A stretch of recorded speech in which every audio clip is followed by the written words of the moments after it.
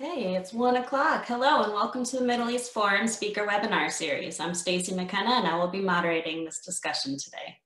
We are pleased to have Mr. Cliff Smith, Director of the Washington Project, and Mr. Sam Westrop, Director of Islamist Watch, join us today to discuss uncovering terror funding in foreign aid, the Islamic Relief Agency scandal. Mr. Smith and Mr. Westrop will speak for roughly 5 to 10 minutes, then open it up for questions. Should you wish to ask a question, please use the Q&A box located at the bottom of your screen. We will do our best to get to all questions, but we have many participants on this webinar, so I apologize in advance if we do not get to yours today. And with that, I will turn the discussion over to Cliff Smith and Sam Westrop. Hello, I'm Cliff Smith, the Washington Project Director of the Middle East Forum, as she said, and we're going to be discussing this scandal, and I'll just start out by saying what it is we found.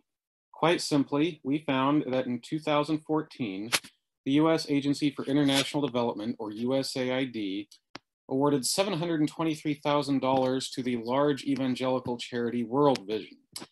This is an agency that does international aid work all over, and the grant was to improve water, sanitation, hygiene, and to increase food security in Sudan's Blue Nile region. Out of these funds, $200,000 was to be directed to a sub-grantee known as Islamic Relief Agency, or ISRA. Sam is the one that basically stumbled onto this. I'll let him tell you a little bit more. So part of the Middle East Forum's work monitoring the activities of radical Islamic or Islamic groups in the US relies on partly checking that the federal government is not giving money to these Islamists, to these extremist groups. And as part of that work, we regularly monitor a very prominent database the government runs called usaspending.gov. You can visit it yourself if you want. And as part of our other work, we've found at least $40 million worth of grants of federal money going to Islamist groups over the last decade. None are quite as extraordinary as this in the story we're about to tell you. We came across this going through the government's own database, and we assumed it must be a mistake. We found the name of a designated terrorist organization as a recipient of a US government program. So we wrote to the US Agency for International Development, USAID, to ask them about it. And sure enough, they came back and said, no, this is a mistake.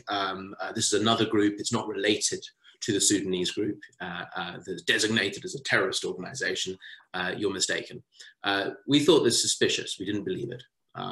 So we filed freedom of information requests. We submitted additional press inquiries. I even had someone in Sudan check the address that was listed in the USAID grant and see if it matched that of the terror charity.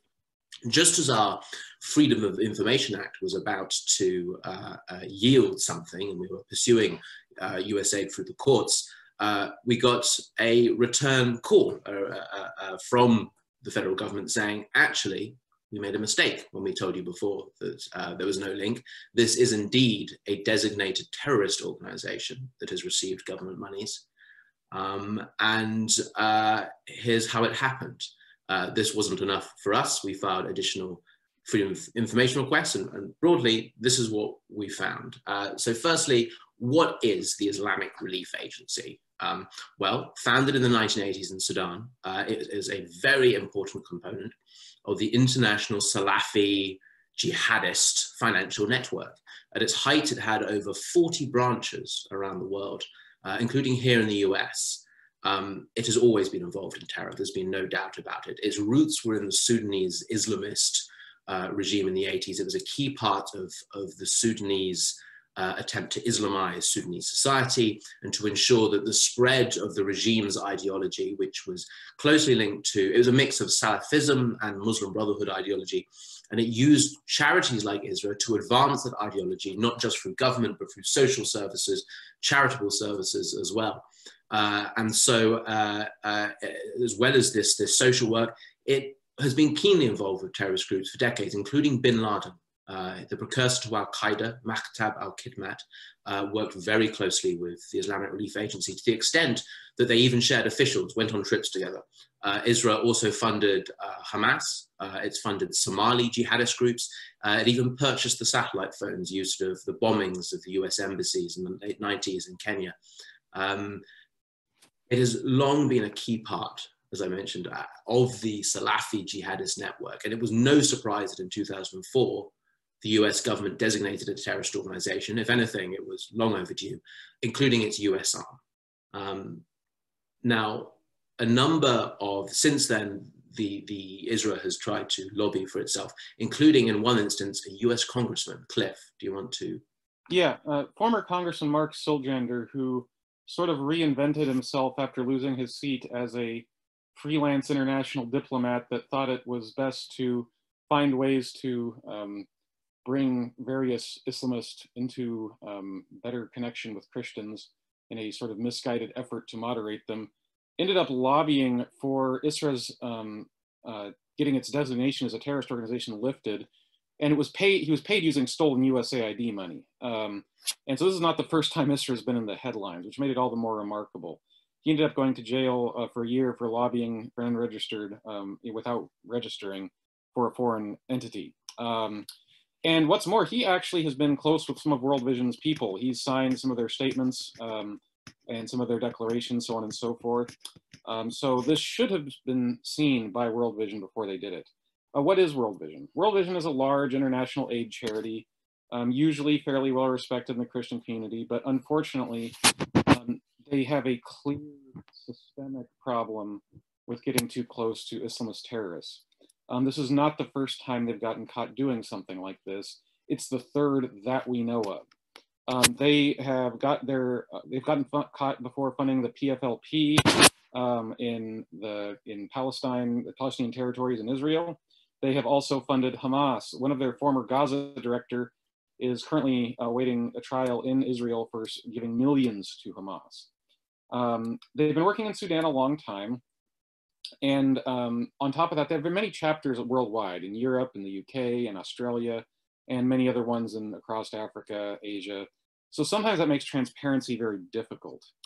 In this case, the trouble really started when Sudan was partitioned into North and South Sudan. As you may know, the predominantly Christian South had been fighting with the North for well over a decade and had resulted in what was often described as a genocide. Finally, there was a partition, but there were certain areas of what is now North Sudan that were sort of more closely dividing Christians and Muslims. And in those areas, the Sudanese government required that Western charities use what they called local partners.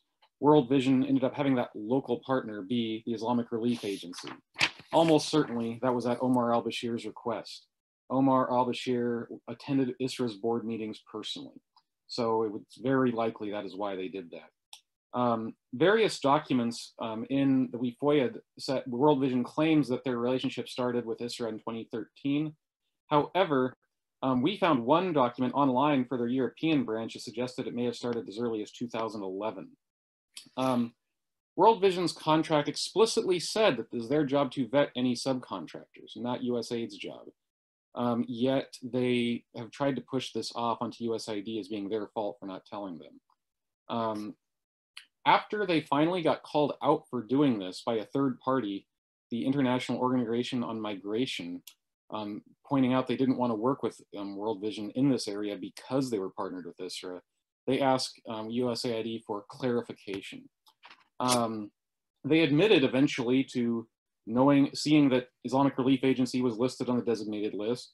They even admitted to seeing that there was a thing that said all offices worldwide are designated as terrorists. They just claimed that since it didn't say that one of those offices was in Sudan, they said it was a different group. You can buy that or not. It was a major political issue.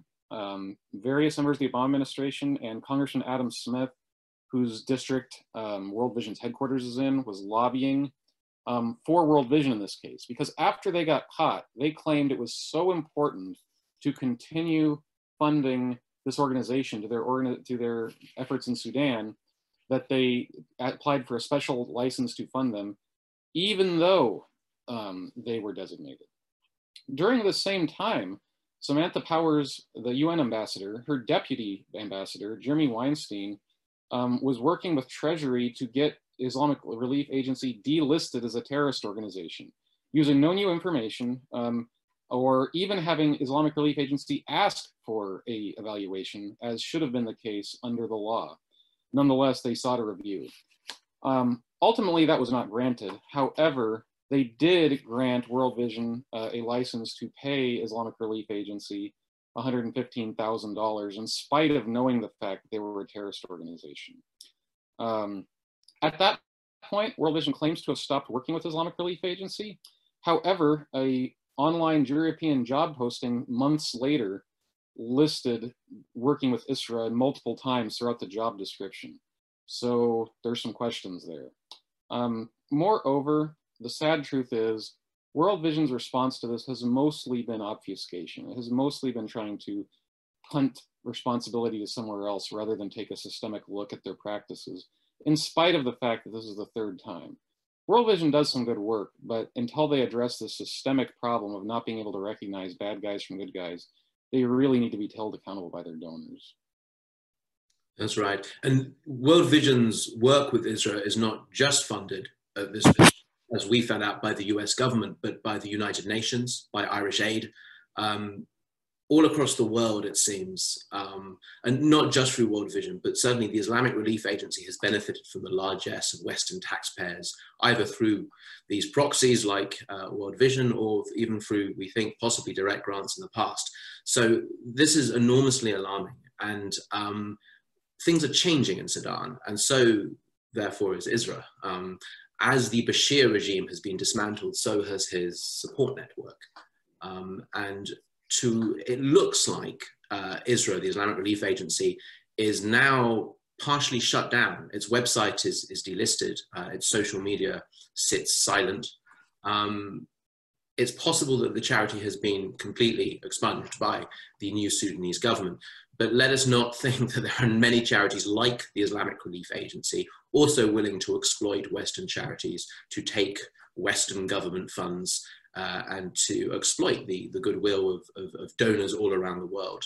The original clue to this whole issue was just sitting on a public database that anyone could have seen. We came across it by accident and we followed it up.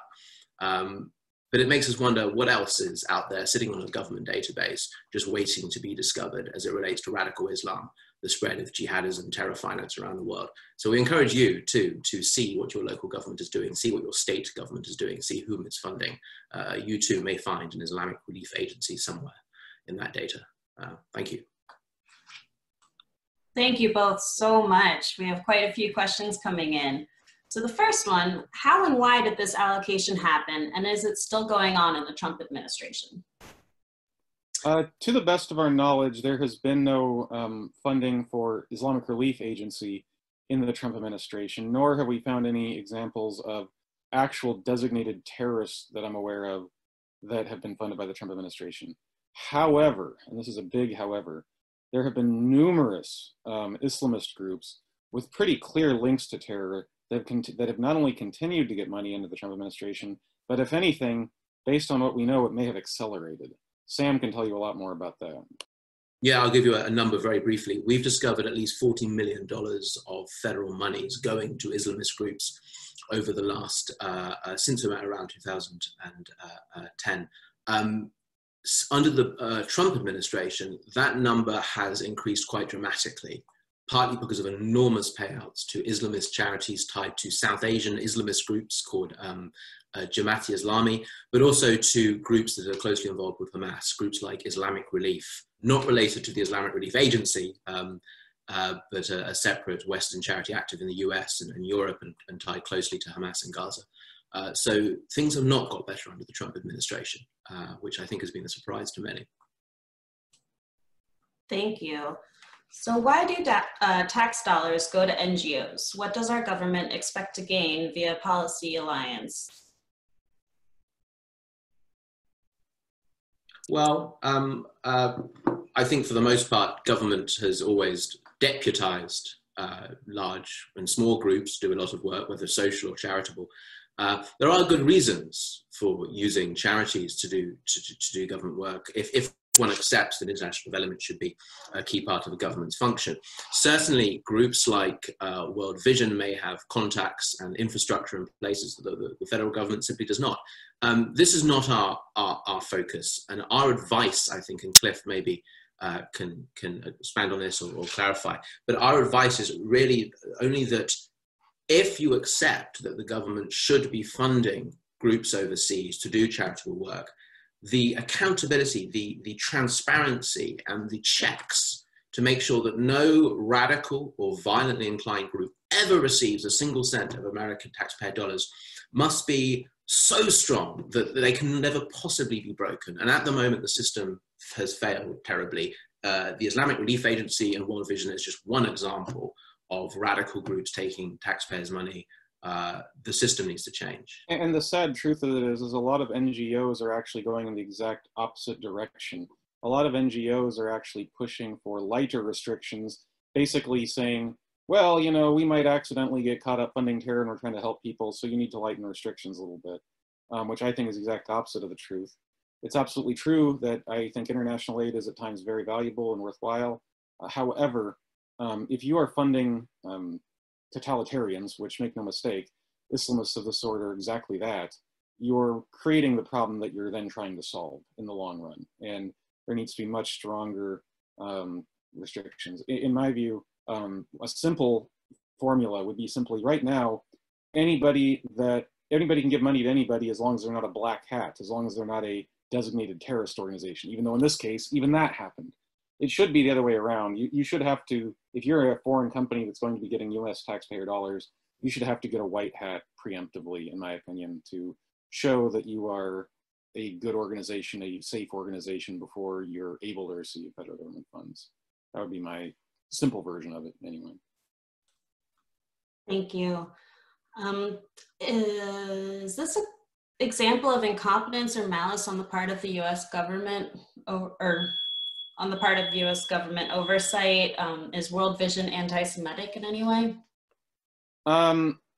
World Vision has had at minimum anti-Israel and certainly arguably anti-Semitic leadership for decades. That is absolutely true, which is very unusual for evangelical charities. Generally, evangelical charities tend to be very pro-Israel, sometimes more pro-Israel than other people you might expect, Jewish groups and such.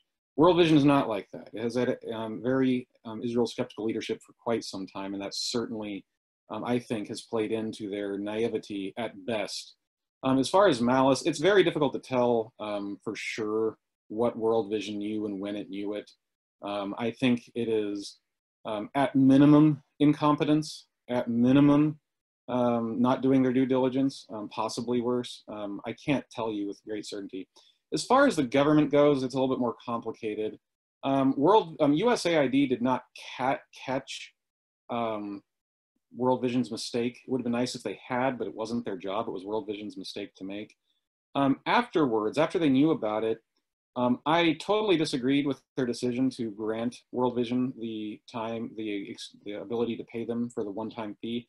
I understand why they did. It was a very difficult situation. They had Americans on the ground that theoretically could have been put in jail by the Sudanese government. They could have jeopardized all foreign aid in Sudan, which they thought was in their best interest. It's a closer call to me. That said, I thought the fact that we learned fairly recently through documents we just got a few months ago that the UN ambassador and her deputy were openly lobbying Treasury, which was complying with trying to look into lifting ISRA's terror designation without any request from ISRA. I thought that was bad faith and a very bad action by our government. So it's kind of a mix of things depending on who you're talking about. Thank you. So has USAID or ISRA been problematic in general regarding Israel, or is this just a specific example? Well, I mean, ISRA, let's be clear, was part of a Salafi jihadist network. So as it relates to Israel, ISRA is not a friendly group. It is part of a theocratic movement that wants to see Israel destroyed.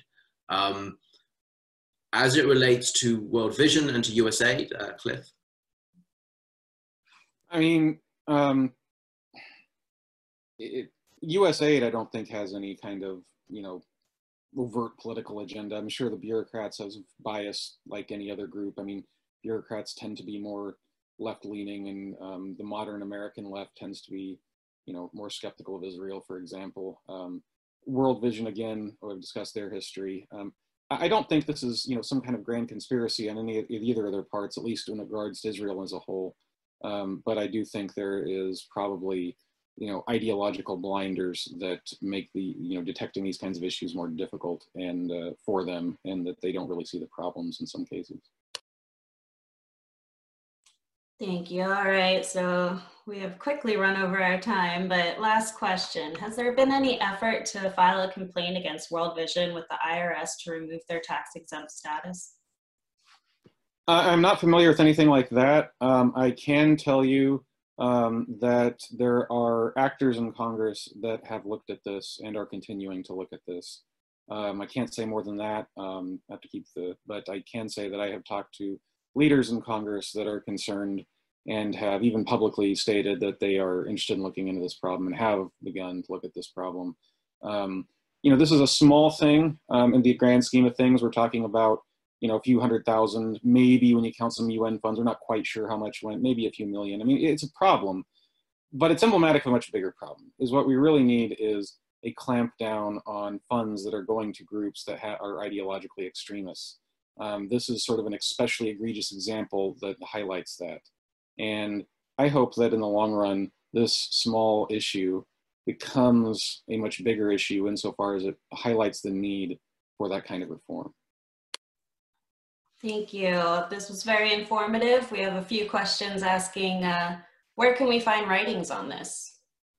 So everything Cliff and I have written on this subject can be found at the Middle East Forum in the Islamist Watch project. Go to meforum.org, search Islamic Relief Agency in the search bar. Most of it should come up. There's also a considerable number of other media has written about our findings, has written about our investigation, has written about peripheral topics relating to this. So Google away, a lot will come up. And just once more a reminder, we found this story sitting in a public database. We need you, the public, to also alert us to these kind of findings, because they're absolutely happening in your area with your congressman, with your local state government. So if you do find something, get in touch, and certainly feel free to email me, westrop@meforum.org. Thank you. Absolutely. All right, thank you so much, both of you, for taking time out of your busy schedules to talk about this important topic. We have come to the close of our webinar. Thank you again for joining us today. There will be a short survey to fill out at the end to help us better serve you going forward. Be on the lookout for our weekly webinar offering for next week, which will be sent out shortly. On Monday, we have Mr. Benjamin Baird discussing Islamist neighborhood watch groups are coming to a city near you. Thank you again for joining us, and we look forward to seeing you again in our next webinar.